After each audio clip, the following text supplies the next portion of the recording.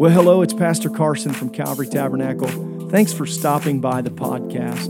We hope that it's a blessing to you, whether you're catching one of the Sunday or Wednesday messages, or maybe you're jumping on to listen to one of the Saturday snapshots. We're doing everything we can right here in the beautiful Fountain Square area of Indianapolis to try to reach and connect and disciple people towards Jesus Christ. Enjoy what you listen to, and I hope that it's a benefit to your life.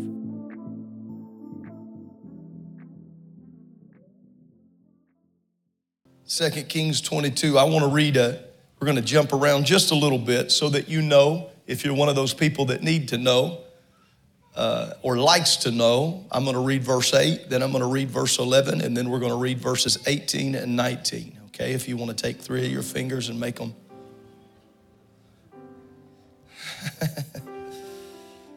And Hilkiah the high priest said unto Shaphan the scribe, I have found the book of the law in the house of the Lord.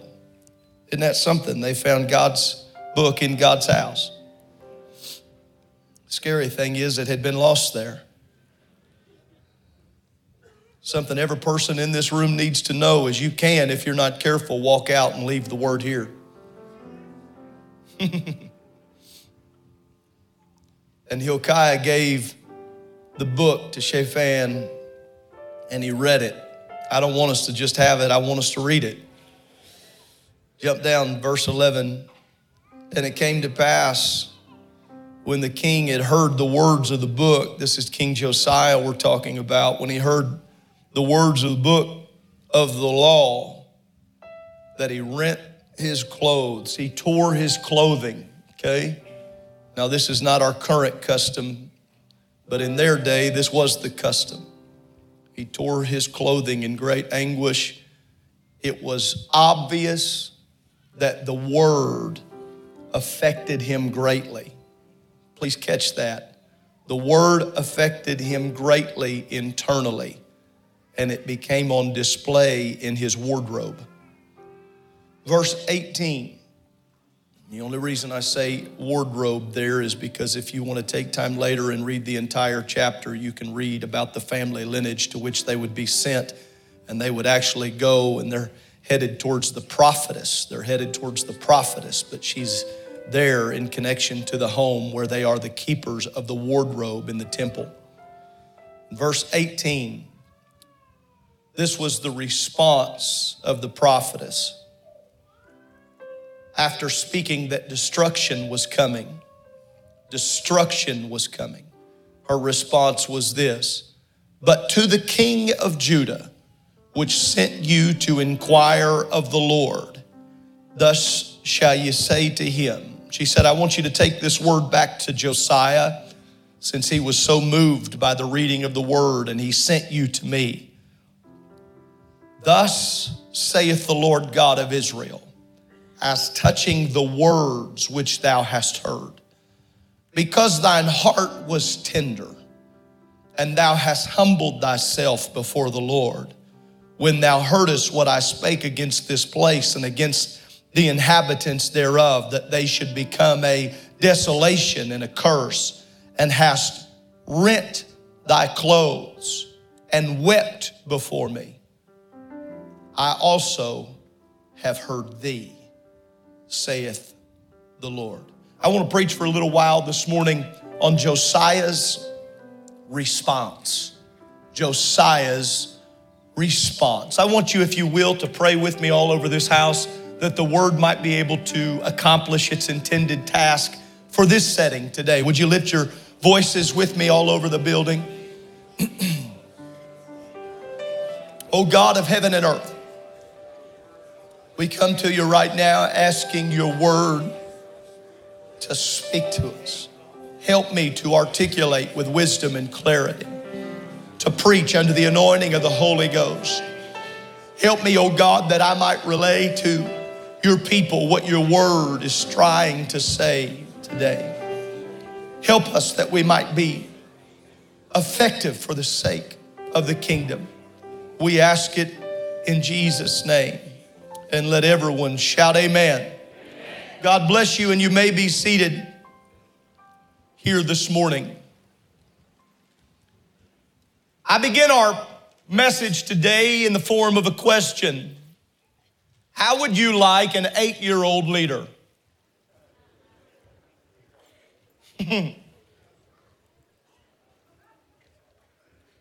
How would you like an 8-year-old leader? Now, I think we have all seen this in action.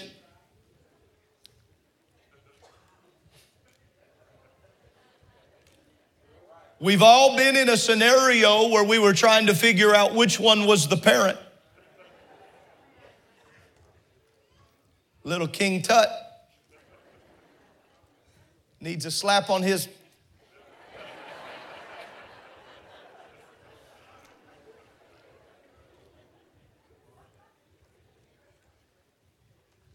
"8 years old when his father is assassinated. 8 years old, and lineage places him in this place of leadership. Those that are a part of the education field, many of you have seen 8-year-olds who think they should run the class. Some of you know parents who might agree. Oh. But I think everyone in the room, if we're honest, we would say that's not a great idea. For an 8-year-old to be the leader of the kingdom. Except for Brother Marshall, this 8-year-old who was not even a junior Bible quizzer, was the first man in multiple generations, not man, boy, who stood up and with the weightiness of a voice that had not even cracked yet. There was no depth to his voice. There was no maturity to his voice because there was no maturity to his life. But at 8 years old, he began to declare, I think we ought to live for God. That's pretty shocking. And yet, isn't it true, those that are in this room, many of us have witnessed that it was not the parents, but it was a child that began to turn an entire family. God is no respecter of persons, neither is he a respecter of ages. Once a heart turns tender towards him, it is inevitable that when a person makes up their mind, regardless of their age, to live for God, that it will affect not only them, but it will affect those that are around them. He is the son of a wicked father, and he is the child born into a woeful lineage. They are not a lineage of great godly kings. But there was a little ways back a man by the name of David. David is a guy that they could draw strength from. In fact, Josiah would. And the way that kingships go, I want to give you the numbers here, okay? In the time of kingship here, in a stretch of 20 kings, less than half of them could be called good. Less than half of them could be called good before the Lord. But the one that stands out is the 8-year-old. Now, I want to overemphasize this. And yes, I'm dragging it out just a little bit. But I want you to imagine, Brother Romine, the day that the 8-year-old ascends to the throne. How did that conversation go in the coffee shop? So who do you think's next? I've heard Josiah. Isn't Josiah like 4 years old? No, I think he's 10. Somebody speaks up, Earl from the corner. That boy's 8 years old. Can you imagine the ripple through the kingdom when an 8-year-old has ascended to the throne? And yet an 8-year-old that serves faithfully and would end up being the king for the next 31 years. We lose him at the ripe old age of 39. Just a young man, seemingly in his prime. And if we're not careful, we don't think anyone's even qualified for leadership until they get to that age. It's a dangerous thing that we'll let kids in our world fly $1 million planes at 18, but we won't trust them to teach Sunday school. It's why we've got a Bible college. It's why we've got a school. When the average disciple was about 16 years old, I don't think we need to let our kids get to where they're 25 and then hope that they'll live for God, hope they'll do something for the kingdom. Yeah, but Brother Carson, you ought to take a look around the world how wicked it was. Josiah proves to me that there can be wickedness for generations, and all it takes is one kid, one young man or one young lady that will make up their mind that they want to do the will of God. And I'm going to tell you right now, there is a generation that's rising up right now in 2022 that is able to look at the wickedness of the generation and look at the debauchery of sin all around, and they're still saying, but as for me and as for my house, we're going to serve the Lord. We're going to live for God regardless of what's taking place. Amen.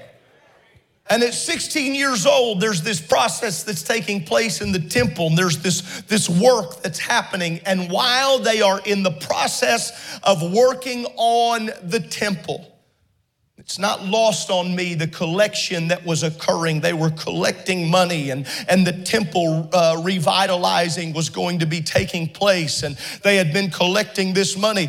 Can you imagine what it must have been like when the word comes to Josiah? We found the law. Where was it? Right where we left it.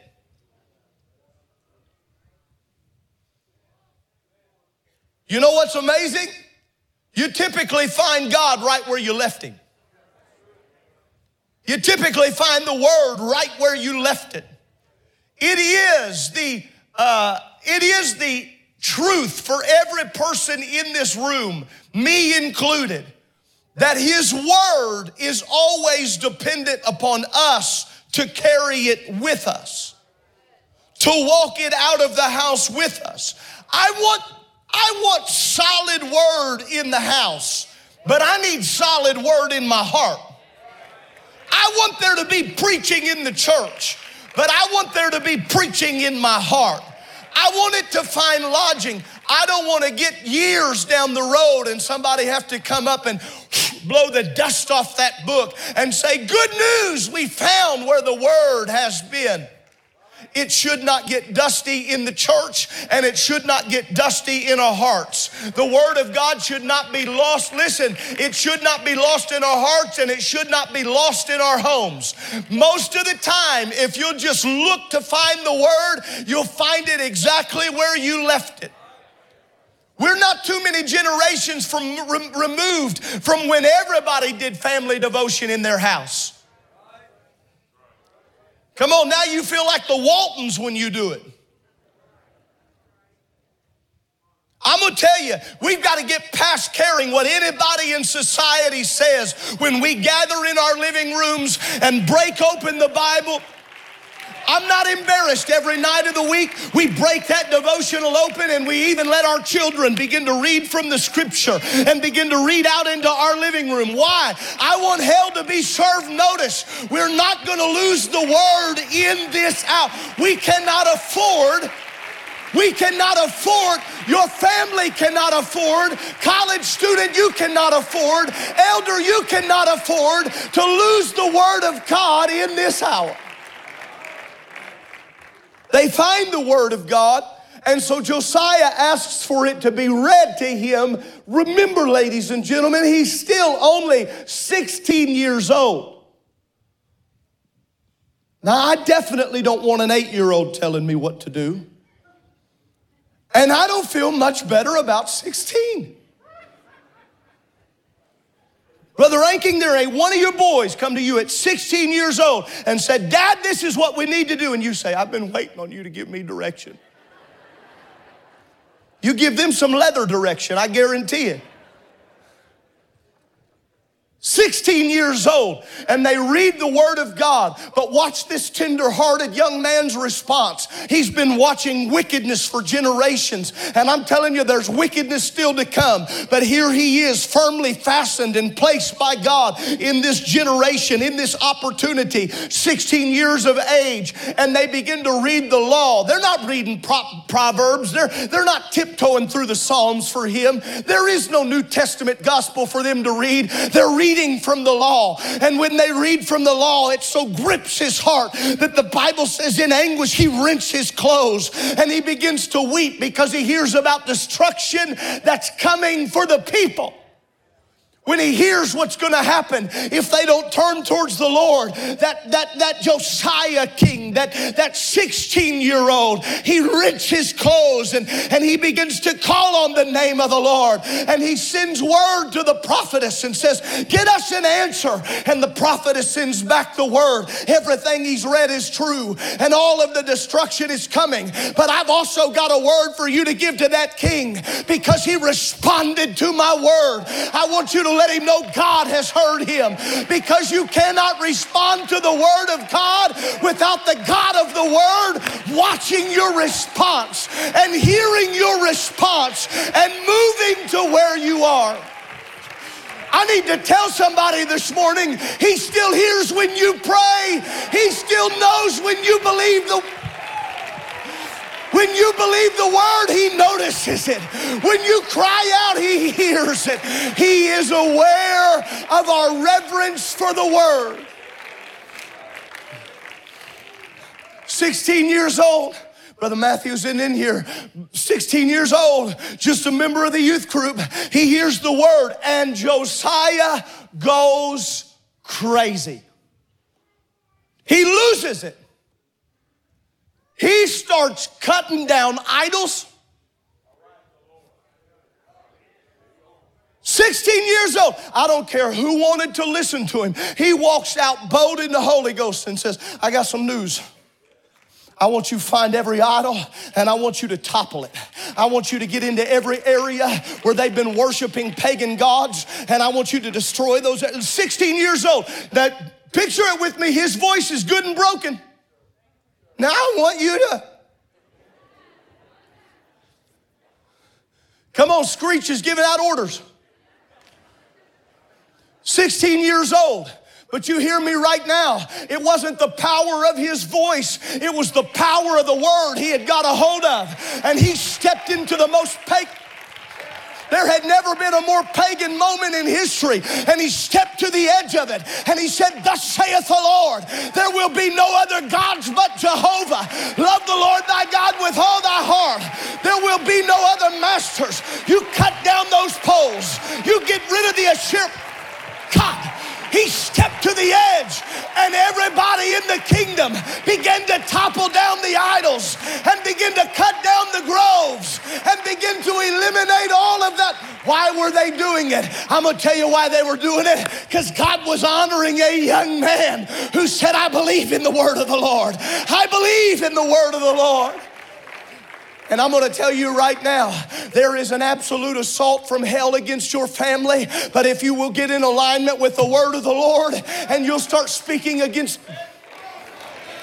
Where's the dad? Where's the mom that will say, I speak against every idol. I speak against every pagan thing. I speak against every... How about that spirit of vaping in our generation? It's not smoking, it'll just be, I speak against every idol. What about that thing that says our kids can watch whatever they want? I speak against every idol. I topple every flirtation. I come against every... Josiah, nobody's gonna like you. I don't care if they like me. I want God to know that I believe in his word, that I believe in the truth of worshiping him. There'll be no other gods before him. Oh, clap your hands and magnify God if you want to live that way.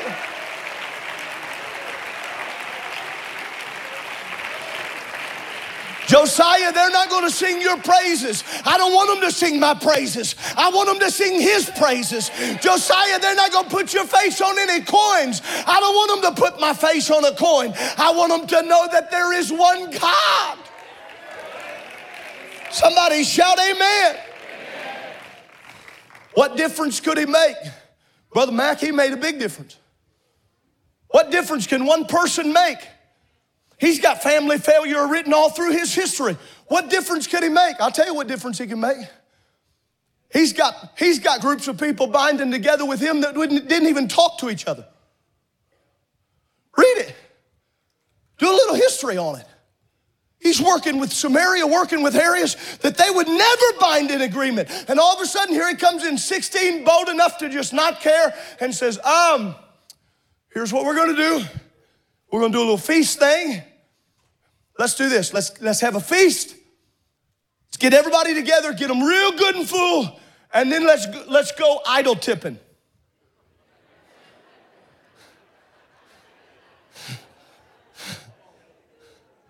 A little different than barbecue and cow tipping. You know what we ought to feel like every time we feast on the word? We ought to walk out of here full and ready to do some idol tipping. We ought to walk out of here and walk back into our homes. Listen, the sensitivity to the Holy Ghost, it ought to walk us into our homes and say, I know I'm not going to be your best friend, but I'm going to tip this idol over and I'm going to get it out of our house. I'm going to tip this filth over and I'm going to get it out of our house. How are we going to get everybody in agreement? Here's how we're going to do it. We're going to get back to worshiping the Lord. We won't look the same. We won't talk the same. We won't act the same. But there will be one common denominator. We believe there is no God like Jehovah. He is the one and the true Lord.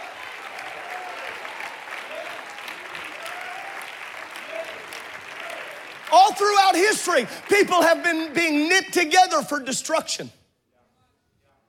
They couldn't agree on anything, Brother Turner, until there was destruction. You watch it every time. You look at the last 15 years of unrest in the United States, people that don't even like each other will riot together. Destruction is in their nature. We had tragedy in Ferguson some handful of years ago, and some of you remember made national news. I was walking into Gold's Gym 2 or 3 times a week playing basketball. Gold's Gym. Everybody different skin color in that room. People were calling me about those riots, and you hear me right now. What happened was wrong. But what happened wasn't any more wrong than those riots were. National news is covering it, peddling that on the news media and looking at what was taking place there in Ferguson. And they were showing 1,000 people in the march. What they didn't tell you was 900 plus people, when documented, had traveled in from out of town to stir that mess up. That wasn't the community of Ferguson. That was outside people who were set on disruption, burning our buildings and burning our businesses and smashing in our targets. And oh, Pastor Carson, it was injustice. You better believe it was injustice. But I'm going to tell you right now, the root of all that is sin. The destruction of all that working together, the root of that is hell. It's as much the root of hell as racism is. It's all tied together. It is the destruction of what is right and what is righteous. Those things working together, but people have always bound together at times like this to bring destruction. But I'm telling you, there has also always been a group that would bind together when it's time to bring the unrighteous down. There has always been a group of people, and it seems to be unnatural to you. It seems to be tough. It seems to be almost against the grain, because we try to be peacemakers and we try to be kind. But the one place we cannot afford to make peace is with idolatry. We can't. We cannot afford to make, is this too strong? I hope this is all right now. We cannot afford to make peace with paganism. We got to love the sinner, but we got to hate the sin. And I'm telling you right now, there is an absolute assault against the things of God. And there are idols popped up on every street corner. And they're putting up idols on billboards. And they're putting idols across and making them... We got idols on screens held in our hand. We got idols in our homes. And there has to be a group of people that will rise to the occasion and will stand up and say, wait a minute, this is enough. Turn to 2 or 3 people and tell them, no idols in my house. Come on, tell them, no idols in my house.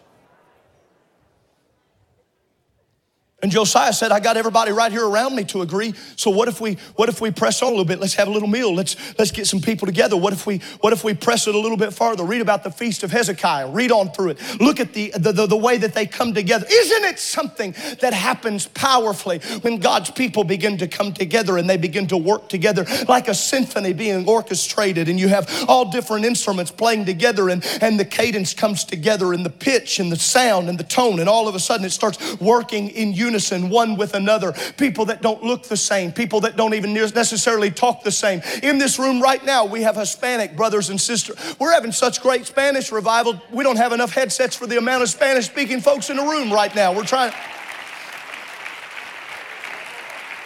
What happens if we don't all have the same skin tone? What happens if we don't all come from the same house? What happens if we don't all look? I'll tell you what happens. We all come together under one umbrella, and that umbrella is the name of the Lord God Jehovah Nissi. Come on, he's my banner. Josiah, what are you doing? I'm saying enough is enough. I'm saying enough is enough. I'm saying enough is enough. That was Josiah's response. And I'm telling you, I think God's ear is turned towards the church right now. And he's wanting to know our response in the hour. And our response is, we believe your word. We trust your word. We trust your report. Whose report will you believe? Whose report will you believe? We will believe the report of the Lord.